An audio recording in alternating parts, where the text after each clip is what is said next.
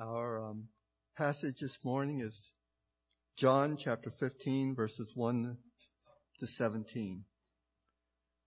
I am the true vine, and my Father is the vine dresser. Every branch in me that does not bear fruit, he takes away. And every branch that does bear fruit, he prunes, that it may bear more fruit. Already you are clean because of the word that I have spoken to you. Abide in me, and I in you. As the branch cannot bear fruit by itself unless it abides in the vine, neither can you unless you abide in me. I am the vine, you are the branches. Whoever abides in me, and I in him, he it is that bears much fruit. For apart from me you can do nothing. If anyone does not abide in me, he is thrown away like a branch and withers, and the branches are gathered, thrown into the fire, and burned. If you abide in me, and my words abide in you, ask whatever you wish, and it will be done for you. By this my Father is glorified, that you bear much fruit, and so prove to be my disciples. As the Father has loved me, so have I loved you. Abide in my love. If you keep my commandments, you will abide in my love, just as I have kept my Father's commandments and abide in his love. These things I have spoken to you, that my joy may be in you, and that your joy may be full. This is my commandment, that you love one another as I have loved you. Greater love has no one than this, that someone lay down his life for his friends. You are my friends, if you do what I command you. No longer do I call you servants, for the servant does not know what his master is doing, but I have called you friends. For all that I have heard from my Father, I have made known to you.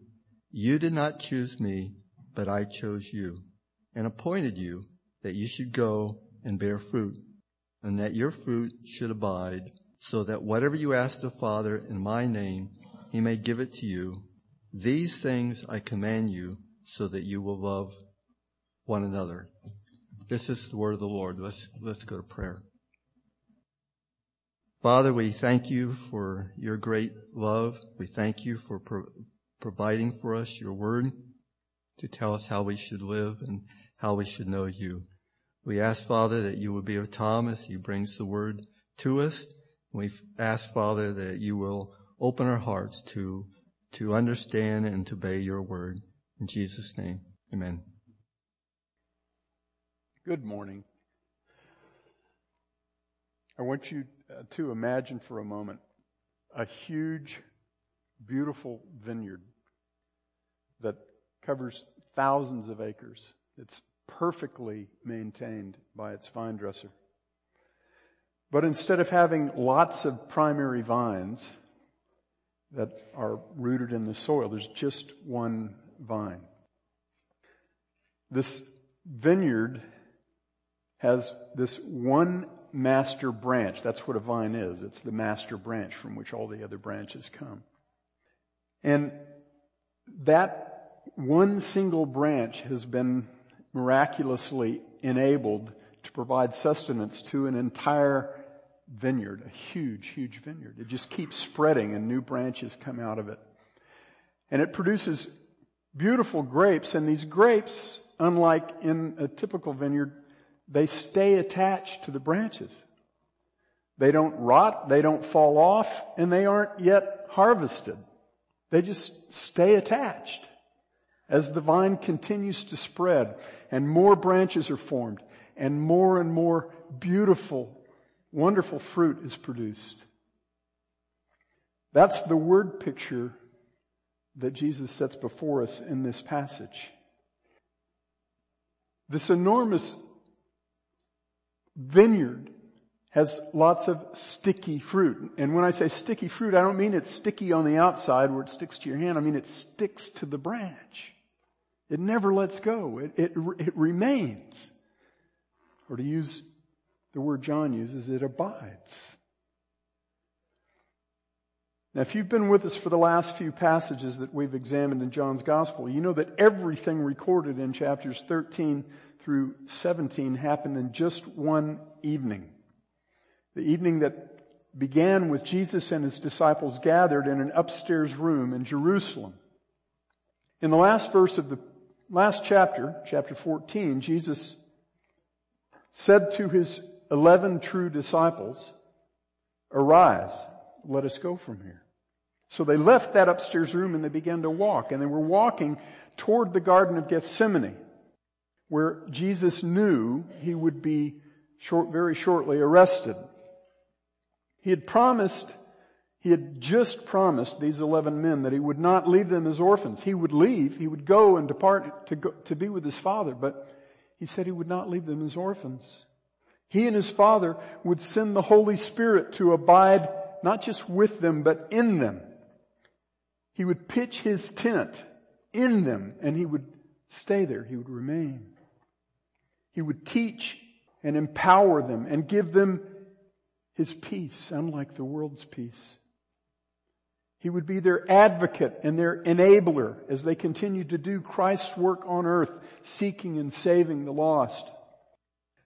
Now in chapter 15, as he's walking with his beloved disciples to the garden, knowing that his own suffering and death would be accomplished before twilight the very next day, Jesus presents to them an amazing allegory, a very vivid word picture about a vineyard.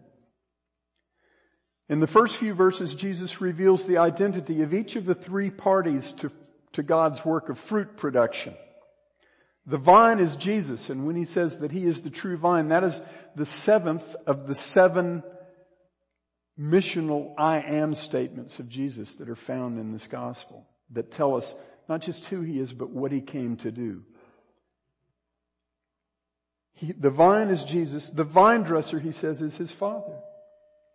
And the branches are his disciples. But he doesn't specifically identify what is symbolized by the fruit in this metaphor, this allegory. And I think there's a reason for that. I think that's because he's talking about more than just one kind of fruit. More than just one thing. I think he's talking about all of the fruit that God produces in and through each of his beloved children, and in and through the whole community of his beloved children, the church. That means the fruit of the Spirit, which is the character of God lived out in every believer. And it is also the fruit of many souls plucked out of the darkness and planted firmly in the kingdom of God's own beloved Son. People from every tribe and tongue and nation whom God would add to his vineyard, starting with these 11 branches. Jesus lays out 3 sets of tasks in this passage. One for each of the 3 workers in this, the 3 parties to fruit production in the passage. The vine dresser, he tells us what the vine dresser does, he tells us what the vine does, and then he tells us what the branches do to ensure that God's vineyard spreads and produces a lot of sticky fruit. First, what the vine dresser does. He begins verse 2 with the words, "Every branch in me." And then he speaks of 2 different categories of branches under that one heading. He tells us what the vine dresser does with those 2 categories. The phrase "in me" that's introduced in the first half of verse 2 is assumed in the second half. So if you put what's assumed in it, what you get is this: every branch in me that does not bear fruit, he, the vine dresser, the gardener, takes away. And every branch in me that bears fruit, he prunes it that it may bear more fruit. So who are the unfruitful branches in the first part of verse 2? And what is Jesus saying that his Father, the vine dresser, does with those unfruitful branches? I'll tell you right up front that my answers to those questions are different than those of most preachers and authors that I've read and heard. But I didn't arrive at my answer carelessly or lightly. My desire is simply to be true to what I see in God's Word. That doesn't mean I'm right, of course. Your task every Sunday is to take what you hear from me and test it with the Word of God, and if it doesn't match up, throw it out. I spent a lot of time looking at Jesus' use of the phrase "in me" in John's Gospel, and the use of that same phrase by John in Christ or in Him, that as John uses it in his epistles. And I do not see any way that it can apply to unregenerate men. I just don't. Some would say I'm superimposing Paul's use of that phrase "in me" on John, but my intent is to respect Jesus' use of that phrase recorded in John. In the preceding chapter of this gospel, which is part of the same farewell discourse of Jesus to his disciples, he said, "I will not leave you as orphans. I will come to you. After a little while, the world will behold me no more, but you will behold me. Because I live, you shall live also. In that day, you will know that I am in my Father, and you in me, and I in you." You in me, and I in you. And if you read Jesus' words in chapter 17 in his high priestly prayer to his Father, you will have to see how foundational and how powerful those words were in the mind of Jesus. You in me, and I in you. The reality of Christ in us and us in Him is no less organic. It is no less foundational to the identity of every redeemed child of God in John's Gospel than it is in Paul's epistles. But how can branches that are in Christ be removed or taken away? Surely they can't.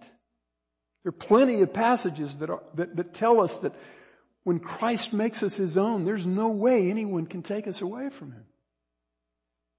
So how does this play out? Well, I believe that the translation "taken away" that's in all of the mainstream translations in verse 2 is based on the assumption that verse 6 is talking about the same people that verse 2 is. And I don't believe it is. So stick with me and I'll try to explain how I came to that. I'm going to let James Montgomery Boyce make the case on verse 2 for me, because I love his wording here. But I'll tell you, I came to these exact same conclusions about verse 2 of John 15 through my own study of the passage and the wording in the passage and the context of the passage before I saw that James Boyce was saying the same thing, before I came across his commentary on this.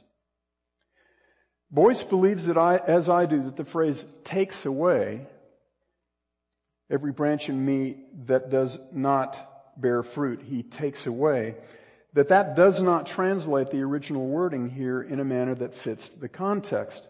In fact, it's not even the essential meaning of the word that's being translated.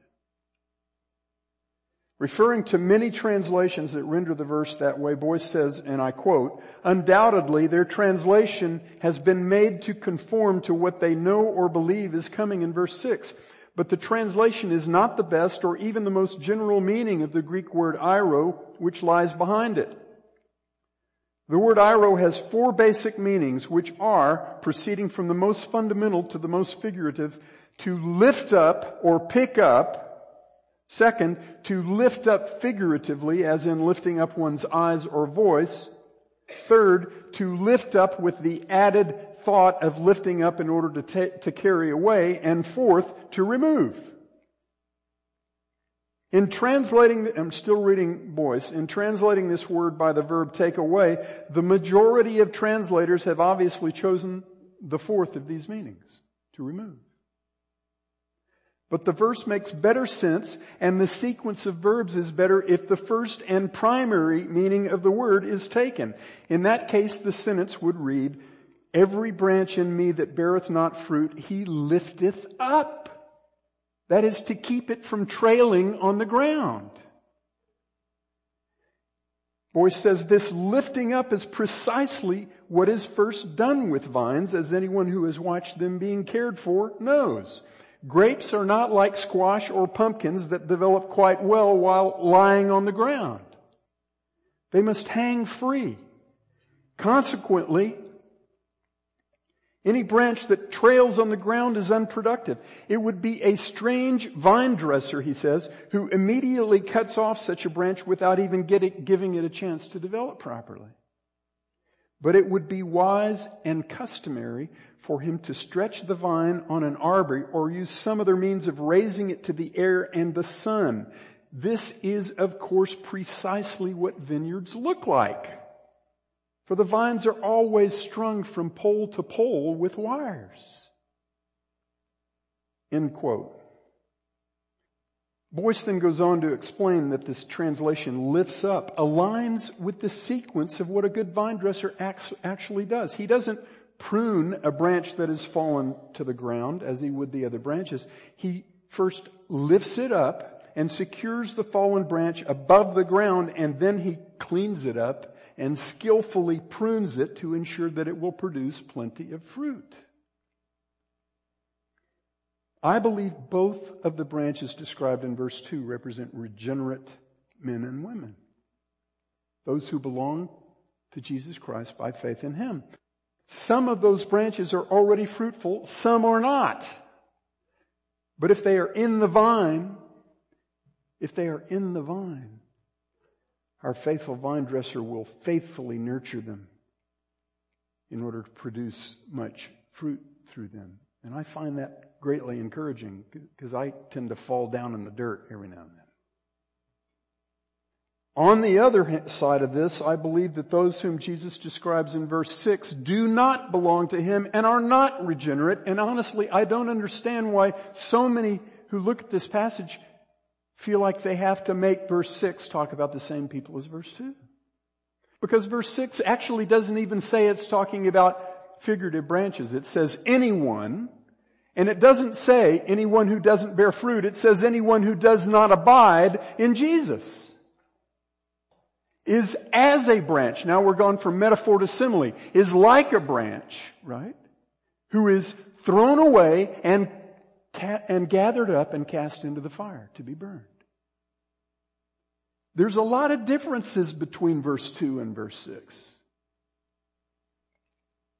I believe those whom Jesus describes in verse 6 do not belong to Him and are not regenerate. They are pretenders. They have a superficial attachment to Christ, but they're not in Him and He is not in them. They're like unsuccessful grafts that never took. The vine dresser casts them aside to be gathered up and thrown in the fire to be burned. And I don't believe that language can apply to the regenerate, to the children of God. The 11 men who were hearing these words from Jesus on this momentous night were no more than a few hours away from being face to face with a vivid example of just such a pretender. One who had been in their inner circle for the last 3 years. He was going to show up in the garden and he was going to betray their master. He made a good show of being attached to the vine for quite a long time. But he never was. He was a branch destined for the consuming fire of God's eternal judgment. Just as John does with his readers here, the Apostle John in 1 John talks about those who walk away. They are not of us, and they demonstrate they are not of us because they go away from us. Jesus knows that these 11 men don't fit the category of John 15 verse 6. He's the one who chose them. He's the one, he says in a little while, who appointed them to produce much fruit. He said to them, I will not leave you as orphans because you're mine. In verse 3, he says to the 11 disciples, you are already clean. Same word as pruned.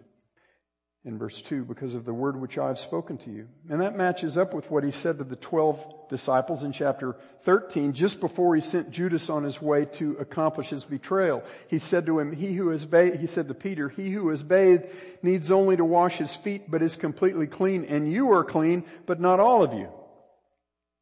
And John clarifies, he says he knew the one who was betraying him. For this reason, he said, not all of you are clean. But the 11 men who were still with Jesus here in chapter 15 were the real deal. Entirely by God's choosing. They were His branches in Christ. Whenever they found themselves fallen into the dirt, their vine dresser had faithfully lifted them up and cleaned them off over and over. They would fall very badly that same night. But He would lift them up to become fruitful branches.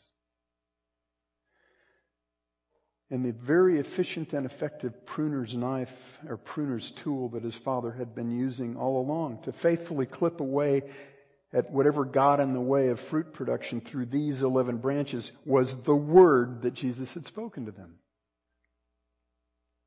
Most vine dressers use pruning shears.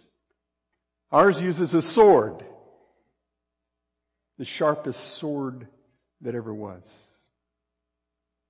He's really good with it. The living and active Word of God is our pruner's tool. The faithful vine dresser had already been producing fruit through these 11 men. He was going to produce a whole lot more. He said, greater things will you do than I did when I was here. See, that's what our vine dresser does. He makes his branches fruitful. What about those who are not his branches? Those who are cast aside, thrown into the fire to be burned?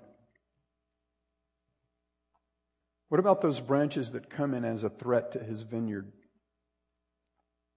As pretenders that have no real connection to the vine? Do all of them end up in the unquenchable fire of hell? Well, I would assume that most do. But maybe we shouldn't be too quick to assume that all of those who are pretenders will end up in hell. And here's why. Zechariah 3 refers to faithless, unclean Jerusalem as a brand plucked from the fire. What fire? The same one Jesus is talking about, the fire of God's wrath, of God's judgment. He's a brand plucked from the fire. Saved from the wrath of God that they fully deserve, just like you and I were. See, through us, through His own beloved branches who have ourselves been plucked from the fire, our perfect vine is mighty to save even the very worst to the very uttermost. There are some who are militantly against Jesus Christ, and you've had conversations with some of them.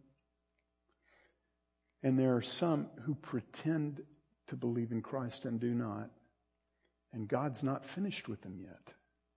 And it may be you that He uses to pluck them out of that fire. Our vine dresser makes his branches fruitful. What does the vine do? The vine, Jesus says, He is the true vine. This word picture in which Jesus presents Himself, the Son of Man and Son of God, as God's fruitful vine, is not new to this passage. I believe Jesus is actually revisiting and explaining the same powerful connection that God presented hundreds of years earlier through a priest named Asaph. And I was pleased to see this exact same connection in Bob's excellent commentary on John and in D.A. Carson's commentary on John.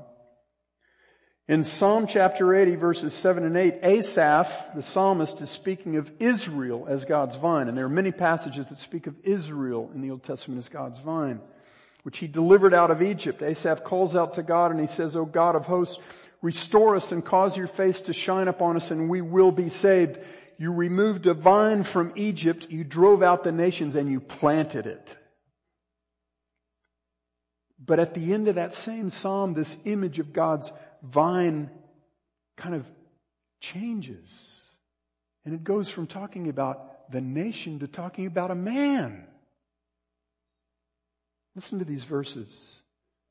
Psalm 80 verse 14, O God of hosts, turn again now, we beseech you. Look down from heaven and see, and take care of this vine, that is the shoot which your right hand has planted, and on the son whom you have strengthened for yourself. The son whom you have strengthened for yourself. That's what we were talking about in the worship this morning. Then in verse 16, talking once again, I believe, about the failed vine, faithless Israel, Asaph says, it is burned with fire. It is cut down. They perish at the rebuke of your countenance. But that judgment of God isn't the end of the story. In the next verse, the psalmist returns again to his prayer for the true vine, the fruitful vine.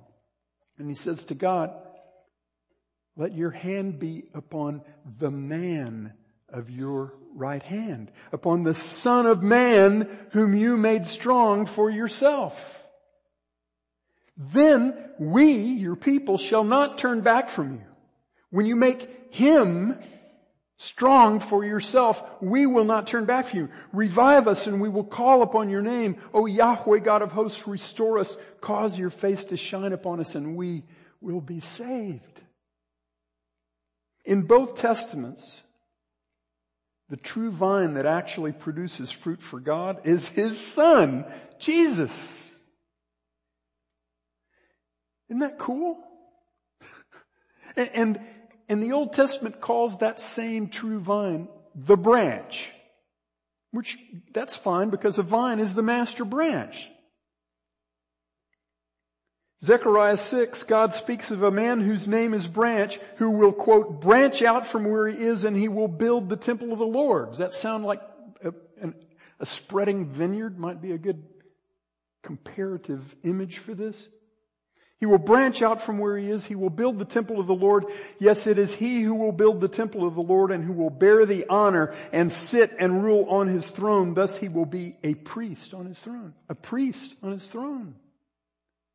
Priest and king in one person. The branch who spreads the temple of God over the whole earth.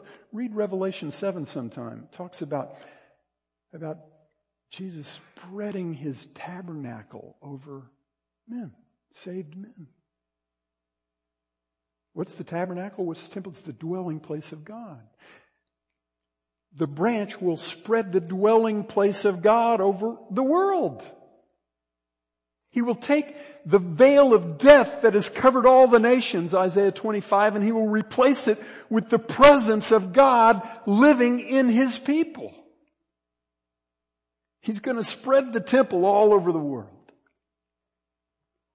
That's our vine. He will create a people who will not turn back from him, but who will pitch their tent in him and remain in him forever, because he has pitched his tent in them. That's what the word abide means. It means pitch your tent and stay. Here in John 15, Jesus tells us this true vine chooses and appoints his branches. Verse 16, you did not choose me, I chose you. I appointed you that you should go and bear fruit and that your fruit should remain. It is by his doing that we are in him. And it is by his doing that we are made useful to the vine dresser and produce much sticky fruit. The second thing the vine does with respect to his branches is he speaks the word to them by which they are cleansed, by which they are pruned. He said, you are already clean because of the word which I've spoken to you. But there's no coincidence that verse comes just before verse 4. You are already cleansed because of the word which I've spoken to you. Abide in me and I in you. As the branch cannot bear fruit of itself unless it abides in the vine, so neither can you unless you abide in me. Just a few verses later, he says, if you abide in me and my words abide in you, ask whatever you wish and it shall be done for you. The word of Christ and the word concerning Christ, which is the whole of the scriptures, is the sharp sword by which the good vine dresser cleans away all that does not serve his goal of producing lots of good fruit. Finally, the vine abides in his branches. He calls us to abide in him, but he abides in us. He pours out His own life into His branches, feeding and nourishing them so that they produce much fruit, and they branch out into more and more branches that produce much fruit. He promised He would not leave us as orphans. He promised He would come and dwell in us in the person of the Holy Spirit, who is also called the Spirit of Christ. He never breaks away from us. He's right here with us, and every moment until He returns to usher us into the place that He has prepared for us to dwell with His Father, every moment, He's right here with us. The vine abides in His branches. And what do the branches do? This is where we come to Christ's assignment for us in this passage. He gives us a promise here that's tied to a command. His promise that's distilled in verse 16 is, "You did not choose me, but I chose you. And I appointed you that you should go and bear fruit, and that your fruit should remain.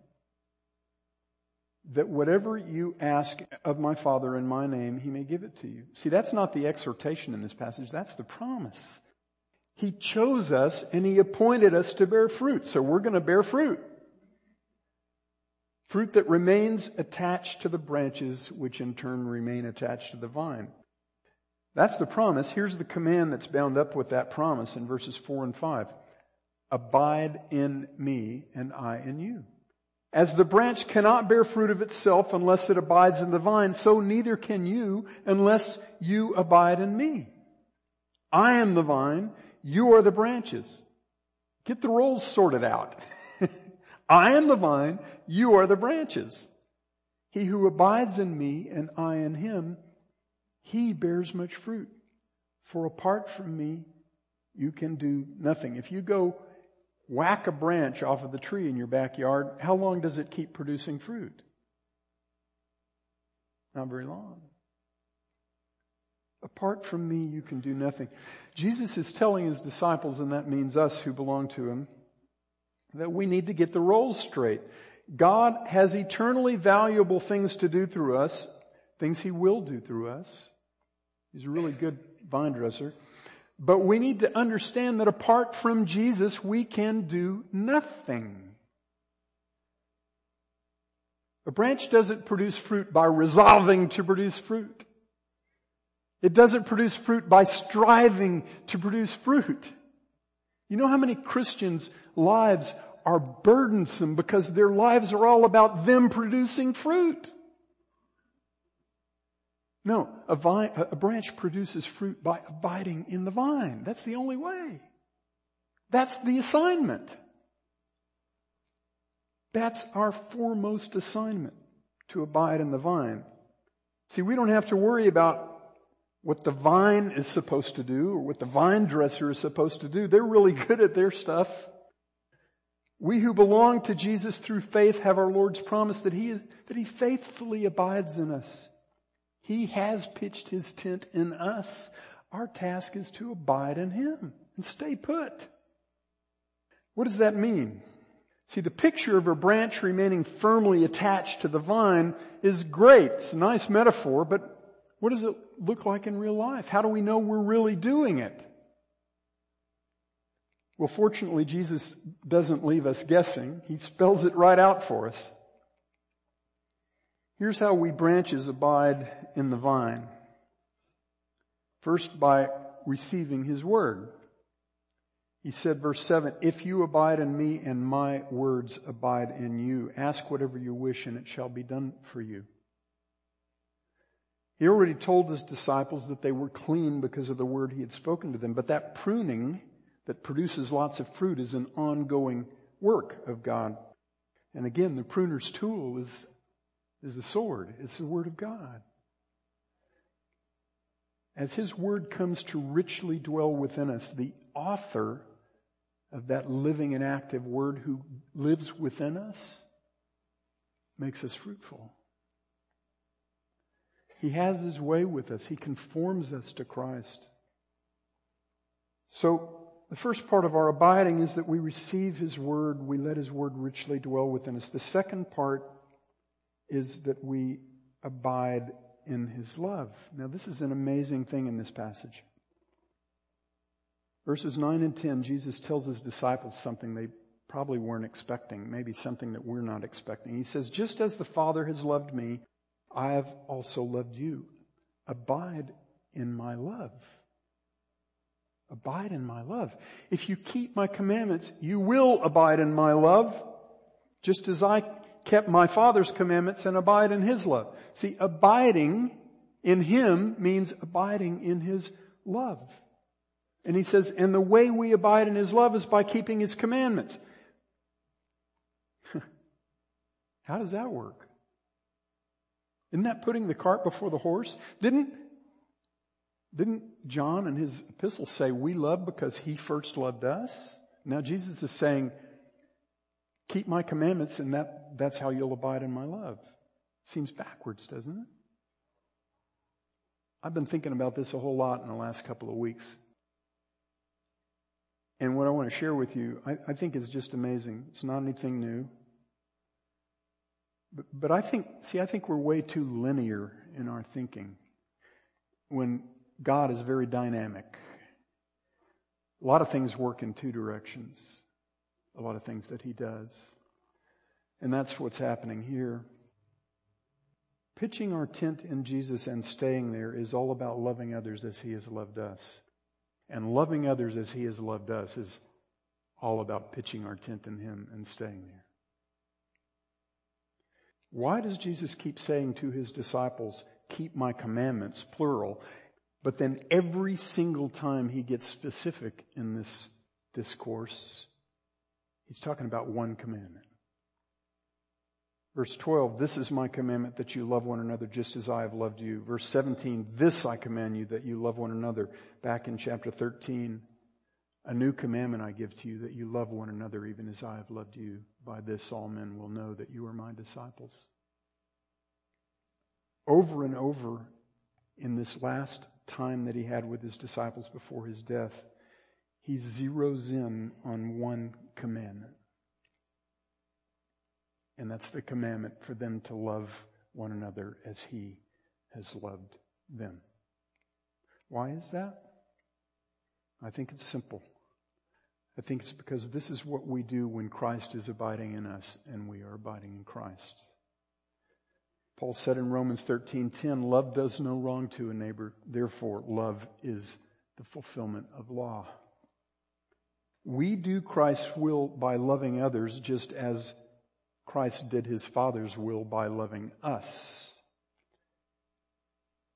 And it works in two directions. We abide in Christ. This is so beautiful. We abide in Christ by pitching our tent right in the thick middle of His love for us.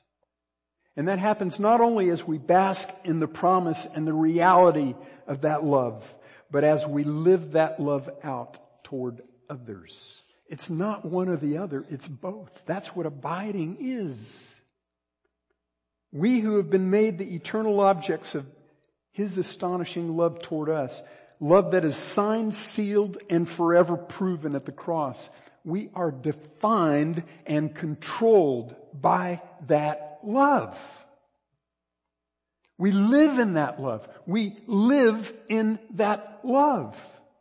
The love that plucked us out of slavery to sin and made us beloved friends of Jesus, as He says right here. Forever.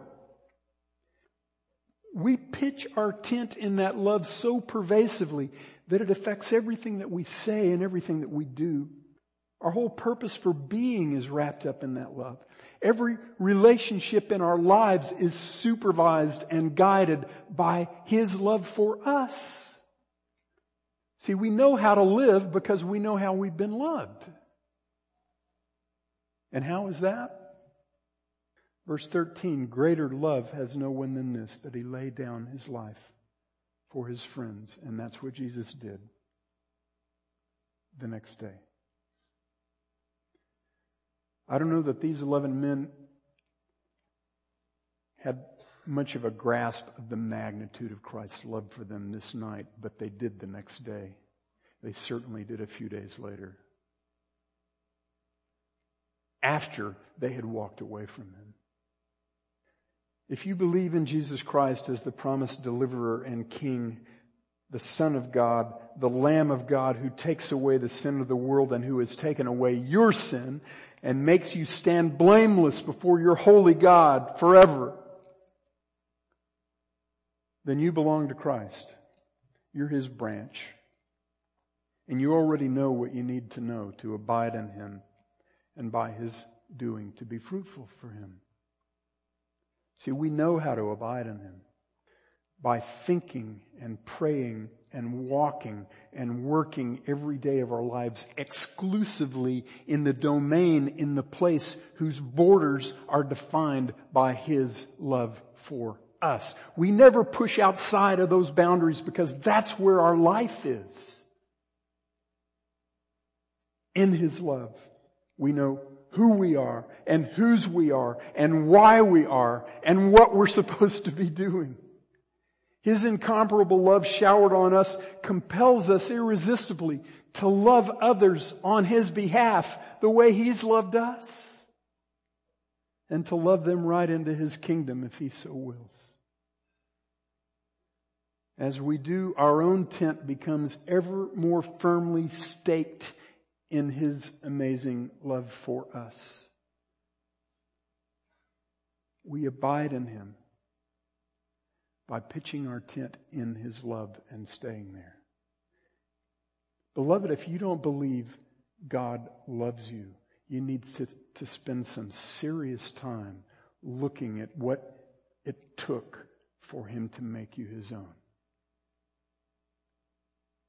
God demonstrates His own love toward us in that while we were helpless and sinners and enemies and lost and dead, Christ died for us to make us His eternal treasure.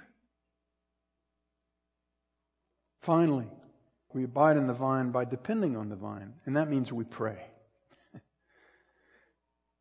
Verses 7 and 8, if you abide in me and my words abide in you, ask whatever you wish and it shall be done for you. Ask me, He says. By this is my Father glorified, that you bear much fruit and so prove to be my disciples. It's the same promise He gave to them in the chapter before. In both passages, chapter 14 verses 12 to 15 and this one, it's a conditional promise, right? Here the condition is, if you abide in me and my words abide in you, then the promise applies. Ask whatever you wish, and I'll do it, that my Father may be glorified in me, in the Son. See, if His words have taken up residence in us, if they richly dwell in us, if His own love toward us, proven beyond all doubt at the cross, has become our grid and our ground for all of life and godliness, if we are camped out in His incomparable love for us so that it defines and controls us, then whatever we ask of Him, He will do, that the Father may be glorified in the Son. Because we're going to want the same things He does. We're going to be asking Him for the things that matter to Him. And you know what we won't be doing? Beloved, you know what we won't be doing? We won't be barraging Him with an endless string of requests for Him to back off on the pruning. Right? Isn't that what so much of our petitions end up being? We're saying, God, would you just chill a little bit? Would you lighten up with that sword? It hurts. See, instead, when we're dwelling in the love of Christ, we'll be asking God what the folks in Acts did. They asked Him for boldness to proclaim Christ to these lost people who needed Him desperately so they could be like the believers were. Brought into His astonishing light. Can you just imagine for a moment what this body would be like, what your life would be like if that's what pervaded our requests of God? See, that's what abiding in Christ is like. That's what pitching our tent in Christ is like. Our desires become defined by His love. It's very, very powerful what Jesus is saying to his beloved disciples whom he loved to the uttermost in this passage.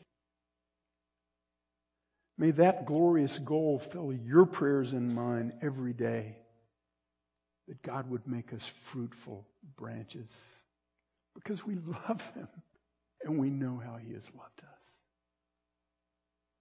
The outcome for the branches, the vine and the vine dresser, is first proof to the world of the branch's identity as his beloved branches. Second, fullness of joy for us branches. Isn't that amazing? Yeah. One of the most astounding things to me in the parables is when Jesus, to the two faithful men in the parable of the talents, he says, okay, enter into the joy of your master. How many bosses have you ever had who said that to you? Enter into the joy of your master. Jesus says, these things I've spoken to you that my joy may be in you and that your joy may be maxed out, complete. Is there anybody here who doesn't want their joy bucket filled up to overflowing? That's what happens when we camp out in the love of Jesus Christ. And finally, the last outcome is a whole bunch of sticky fruit for the vine dresser and the vine. Are those outcomes good enough to motivate us to pitch our tent and stay in the love of Jesus Christ? Dear Father, we pray to you, our perfect vine dresser, make us really, really good and fruitful branches that bring you very much glory. We ask it in the name of your beloved, beautiful vine and ours, Jesus Christ our Lord. Amen.